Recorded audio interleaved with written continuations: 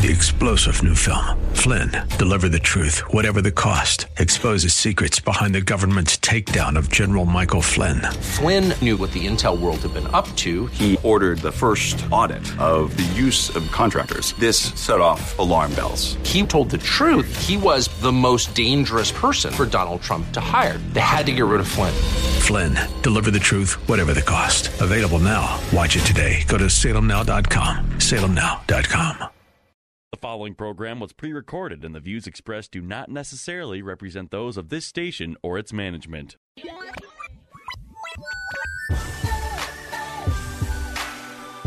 Perspective, teaching, conversation. This is Isaiah 61. Over the next half hour, you'll hear why the Lord provided those verses and how they can be used in witnessing, in the church, and in daily life as God's children. Now, here's your host of Isaiah 61, from Spirit of the Lord Church in North Minneapolis, Pastor Joe Sutton. Hey, good afternoon, everybody. This is Pastor Joe Sutton coming at you, feeling renewed. Got a chance to sit in some 100-degree weather. And, you know, that if you know me, I was in heaven. I was down in Tallahassee, Florida, attending my homecoming. And so after walking a mile to get to the stadium, he got up in there, and I don't know what it was really. And the temperature was 100, got up to 103, but they said it was hotter in the stadium because of the aluminum seats, and you know, just reflecting something back. But I enjoyed it, man. I was to be out there, to be walking and breathing hot air again, man. It was a joy, man. My buddies looked at me like I was crazy. I said, "You just don't know where I came from and where I'm going." I said, until you know where a person comes from or where they're going, you can't really judge where they are. And that's what I want to talk to you today about in the discipleship process. You know, sometimes we look at people and we say, man, their lives are all messed up. And, you know, a lot of people I talk to, they usually change when they find somebody worse than them. When they look at the individual and say, dang, it doesn't want to be like if I keep doing this. You know what I mean? I know that's what helped me stop drinking, you know, is that, you know, I met this guy and it was like, I said, that's what I want to be like. I mean, he was like 50, 55, and I was like 23. And this guy was like, you know, just all, you know, you smell like alcohol. I mean, it's like in your body, your bloodstream. You take a shower and come out and people still, who been drinking? You know what I mean? Because it's just so much in there. Can't get it. You can't be that you have a drink. I never smoked cigarettes, so it wasn't that kind of draw. But you know, the drink was a stronghold in my life. But when I felt somebody just as bad as me, I realized I don't quit soon. I ain't gonna have no children to raise. I said they don't even know who I am. I'll be another personality. So that's what usually makes people change. And I hear the testimony all the time as a pastor, is that when people see somebody, you know, and that's the road they're on, and they see they're going to be like that, it usually makes them want to change. Now, wanting to change and actually changing is two different things. Wanting to change and actually changing is two different things. So it's not like a person finds their recovery or their deliverance, you know, by looking at this person. No, it's just something that makes you want to change. It's something that gets you in that position.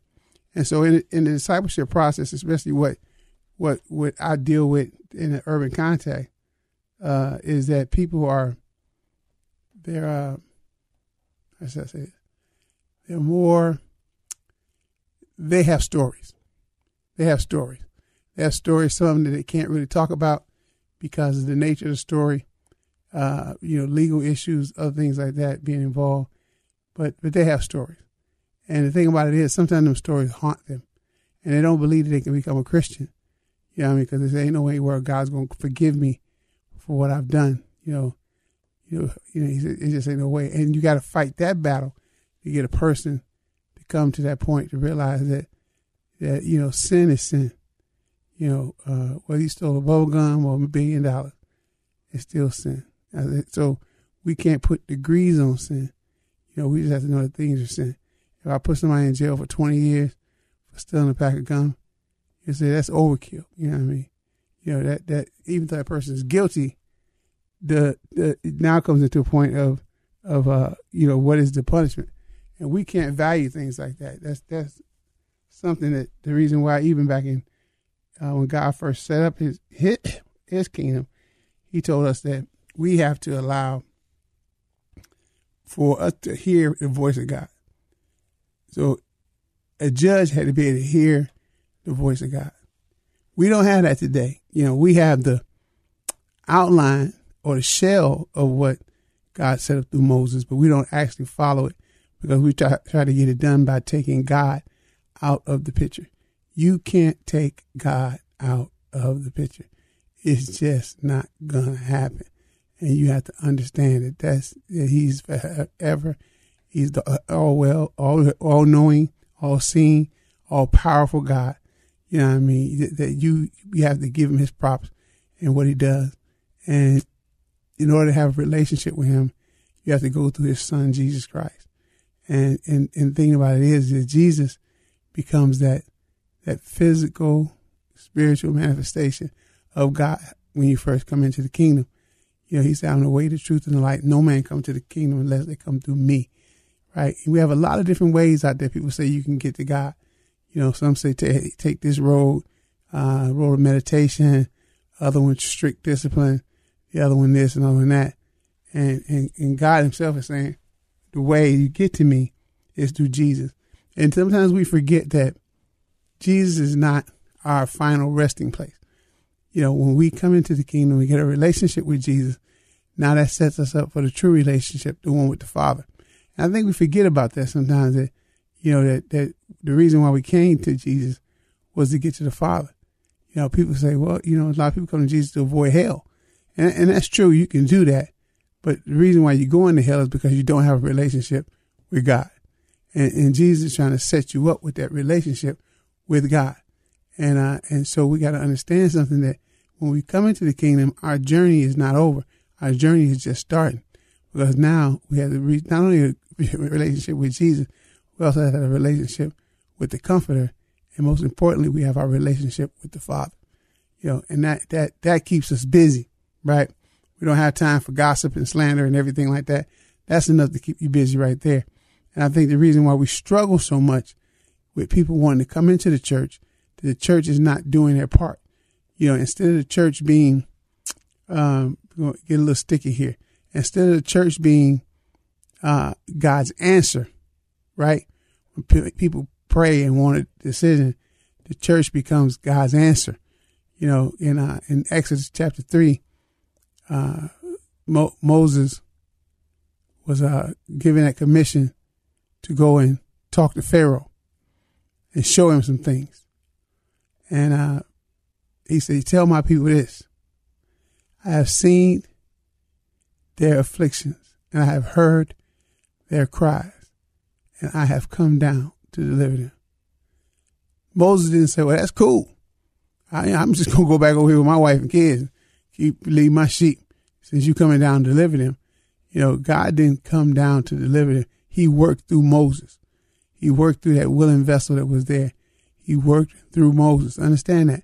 But Moses had to be prepared and had a level of understanding of what God was going to do through him. The good thing about Moses, he just never doubted the same thing, more than once. When he did do that, it got him into trouble, and he couldn't really see the promised land. And so going back to God seeing their affliction and heard their cry, they had been in Egypt, that state, for over 400 years. Over 400 years. They went in there with 60 people, 60, 70 people, and they were up to millions, in 400 years. They were saying, oh, happy day. We're not practicing no abstinence down here. They were fruitful and multiplying. You know what I mean? And that's okay, because that's what God wanted. He wanted them to be fruitful. He wanted them to multiply, and when Pharaoh saw that they were multiplying, he wanted them to be stopped. He wanted them to stop birthing babies, because that numbers gave them power. And he said, just tell, when the male is born, kill it. Why kill the male and keep the female? Because the male has the sperm. It really plants the baby inside the woman. So, it was just, it was cruel what they did. I mean, and they have babies Israel had to follow the script and let them know that we're not violating anything. They just come so fast. The Hebrew babies come so fast. By the time we get there, they're born. And this was the midwives, just saying why they weren't killing them, because they had God had spoke to them and said, leave, my children alone. And they did that because of what God said to them and what they had done. And so here you have really a prophetic thing of what's happening today. When we look at in India and China, they became world powers because of their population. When you rocking over 1 billion people, that means people come to you and they use your labor because your labor is cheap. Because you can't be picky when it's 1 billion of y'all looking for a job. And so you had that dynamic that was going on. And so China would, when people gave them stuff to build, they'll build their stuff plus build something else, a knockoff, so they can make money. India went strictly on the education route, sending people to colleges all across the world. To get now, they noted for their IT, computer programming, things like that. That's what they noted for. You know that when you make that phone call to get help, and you hear that voice from India, you go like, oh no, this is going to be a long phone call. Because depending on what part of America you're from, you usually speak a different version of English. That's what's so frustrating with people about the English language. They say it's the hardest language to learn because you go to different parts of the United States, definitions of words change, the pronouncing changes, and it's a whole hard catchphrase to get a hold to. So here you are having these people who for 400 years, they've been raised in Egypt for generations. By all counts and things, they're Egyptian and how they react. I tell kids a lot of times, I say, you're an American. You may be of African descent. You may be of Mexican, Puerto Rican, Jamaican, not, but I would say, the country, China, Japanese, you may be from that descent. But for all counts, you're an American because you really don't know anything about your history, where you come from. I always ask kids this question, what are the colors of the African American flag? They look at me like, red, white, and blue? I don't know. I didn't know we had a flag. Then I say, what do those colors mean? You know what the colors mean? And they go like, no. I say, okay, name the African American national anthem.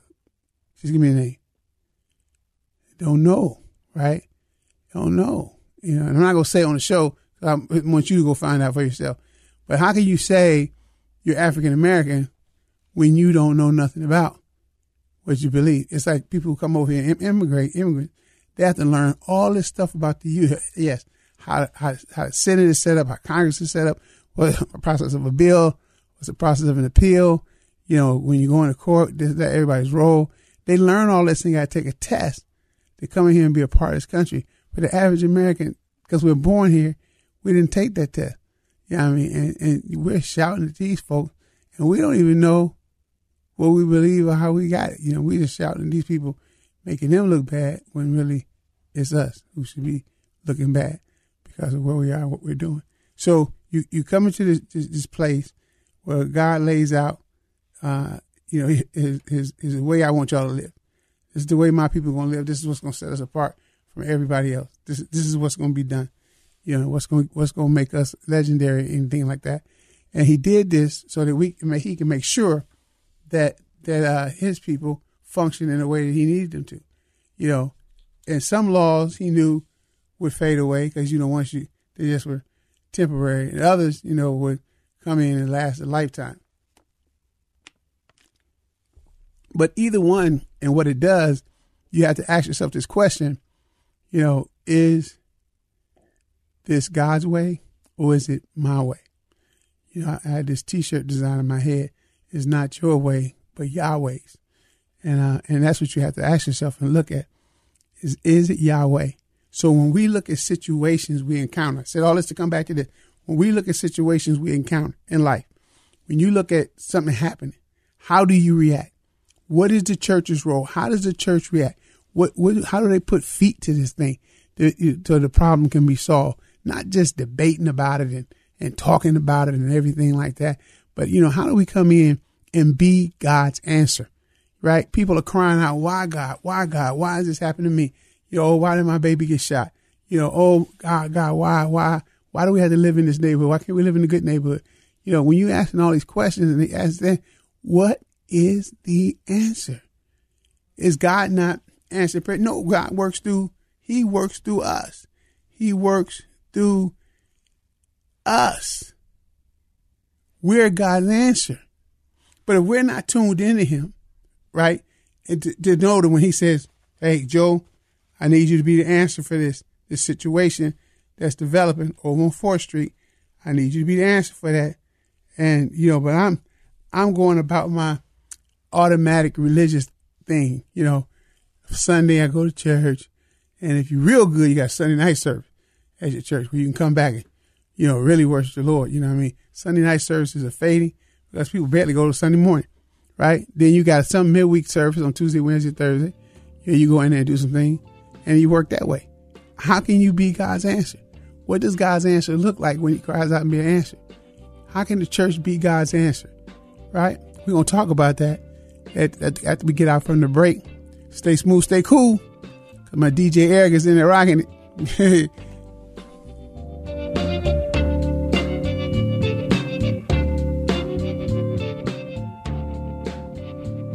Generational Church, impacting North Minneapolis and the greater Twin Cities, emphasizing the 4 pillars of godly thinking, training up godly children, godly marriages, and outreach to the community. Spirit of the Lord has quickly become a staple to some of the people who need God the most. As they focus on Jesus Christ, grace and truth bind them together to become God's best. Join them for service every Sunday morning at 10:30 at 1001 Penn Avenue North in Minneapolis. Spirit of the Lord Church, a proud sponsor of Isaiah 61. If it was 1990, you'd be listening to your favorite radio station on a bulky boombox that burns through D batteries faster than you can say, "You've got mail." Thankfully, it's the 21st century, and there are much better alternatives. For example, just ask Alexa to tune in. Alexa, play the Mission Minneapolis. Throw out that old beeper and get with the times. Listen to your favorite AM 980 The Mission Bible Teachers and Ministries with Alexa and Amazon Echo.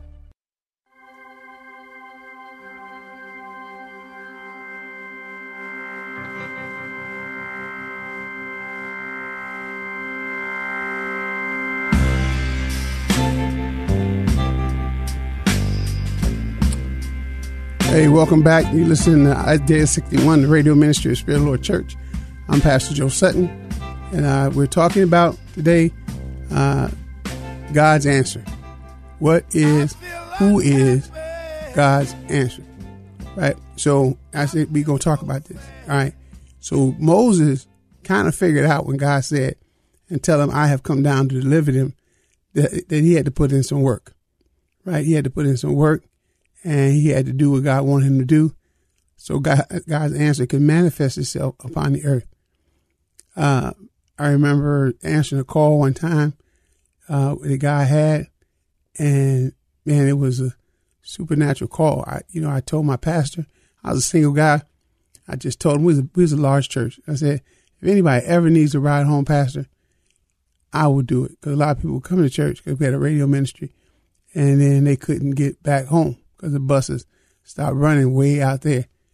And so literally they came to me and said, Pastor wants you to take this guy home. I said, I thought it was a delight. Get to do a little ministry, everything like that. And I almost had left, but I hung around till the end, of everything. When everybody was leaving out, I was hung around just talking, helping people put stuff away, helping the janitor. And so me hanging around left the opportunity for me to get this guy a ride. And so we rode, and he stayed literally, if you know Houston, this guy, we were in southwest Houston. I had to take this guy all the way to northeast Houston. I put, round tripping getting back home, I put like 79, 80 miles on my car. Because, I lived away from the church. So it was easy one way, almost a 50-mile drive, right? It was like I was leaving out of town. Felt like packing a lunch. But in that drive, we got to talking. He was a college student at University of Houston.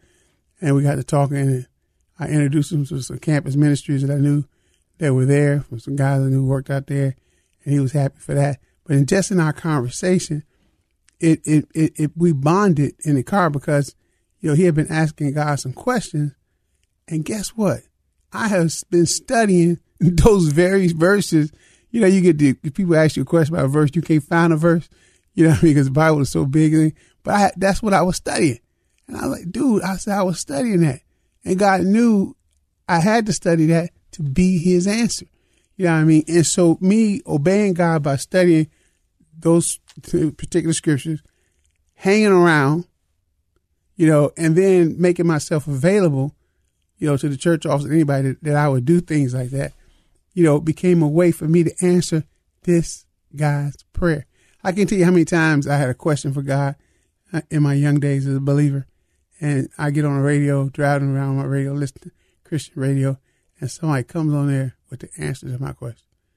I said, only God could have had this show played at this time with this subject, everything like that, to answer my question. I said, God, you really love me, because you answered my question. And what we have to understand is the question would have never got answered if you hadn't been obedient to be on the radio in the first place, and to pay, because I sure wasn't paying, but somebody was paying. Somebody was paying money for me to get there. And those radio personalities were able to be my answer to what I was going through. You know what I mean? Or, once one of my mentors called me up, man, at a low point, man. He called me right on time. He said, Joe, Lord told me to give you a call. What's going on? Man, and I just broke and just started letting it out, because he was God's answer, because I was there questioning something. So what we have to understand is, in order for this planet to change, we have to get out there and allow God to work through us. We can't be trying to send somebody else. We can't be trying to do all these other things, right? This famous intercessor said, we didn't pray it all over America. We didn't pray it everywhere, but it seems to be getting worse. He said, because with our prayers, we're not putting feet to our prayers. We should be praying for those people that are actually doing the ministry, but we don't know their name, right? We don't know their name. We don't take the time to get to know. We scout the land out. We survey it. We do historical perspectives and everything like that. We're looking for all kind of ties. And he said, but the people that are there, we don't pray for them. The ones who are going to actually do this work that we're praying in to be done. And he said they had to shift their prayer focus and what they did, and getting out there, because if you praying for revival to take place and there ain't no church in that area, where they going to go? Houston is a warm climate. You can get away with a tent for a while. What we call fall, they call winter. But, it's like, you still got to have somebody willing to give you the land to turn those things over to you and let it happen. We have to be God's answer. The church always chooses what makes them comfortable, and they don't choose what is right. We're arguing over whether we should participate in justice issues. Justice. We arguing whether we should participate.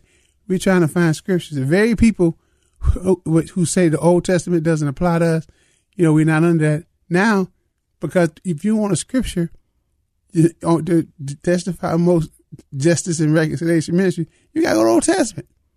You got to go, all scripture is good. That's all they had was Genesis to Malachi. That's how they formed their doctrine. That's the Bible they walked around with. We don't see the other scriptures being prominent till after the Council of Nicaea, to say whatever it was you pronounce it. Getting in there and other people going down with the New Testament, right? Or these writings where they found the letters and incorporated them and went through and prayed about them, which letters to keep, which letters to throw away. That's how they determined what was there. You have to be God's answer.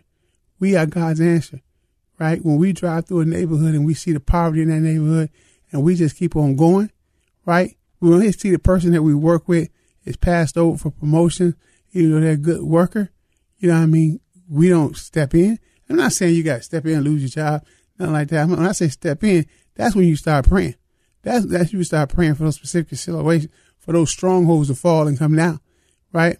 It shouldn't have had to be this long that you wrestle with the issue of slavery and reconciliation. It shouldn't have to be this long. We've been looking at it now for, 100 151 years, and yet we still have trouble on either side. No, it's not about being right, socially. It's about being right biblically. If the Bible says it, and the Bible says we attack it, we attack it. Do what Scripture says, not what man says. Avoid being comfortable and be right. God bless y'all. Have a great week in the Lord.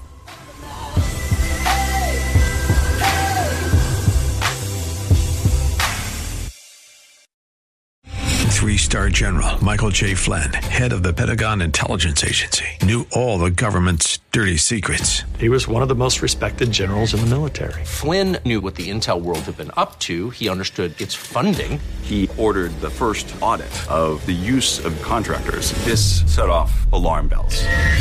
The explosive new documentary, Flynn, Deliver the Truth, Whatever the Cost, uncovers the facts behind this scandal. Flynn told the truth. He was the most dangerous person for Donald Trump to hire. I find out the worst enemy that I'm going to face in my life is right here in America. They took my assessment and they wanted me to change it. And I was like, I'm not changing it. They had to get rid of Flynn. With in-depth interviews, archival footage, and never-before-seen personal records of the man behind the headlines. I just felt like I was drowning. Flynn, Deliver the Truth, Whatever the Cost. Available now. Watch it today. Go to salemnow.com. salemnow.com.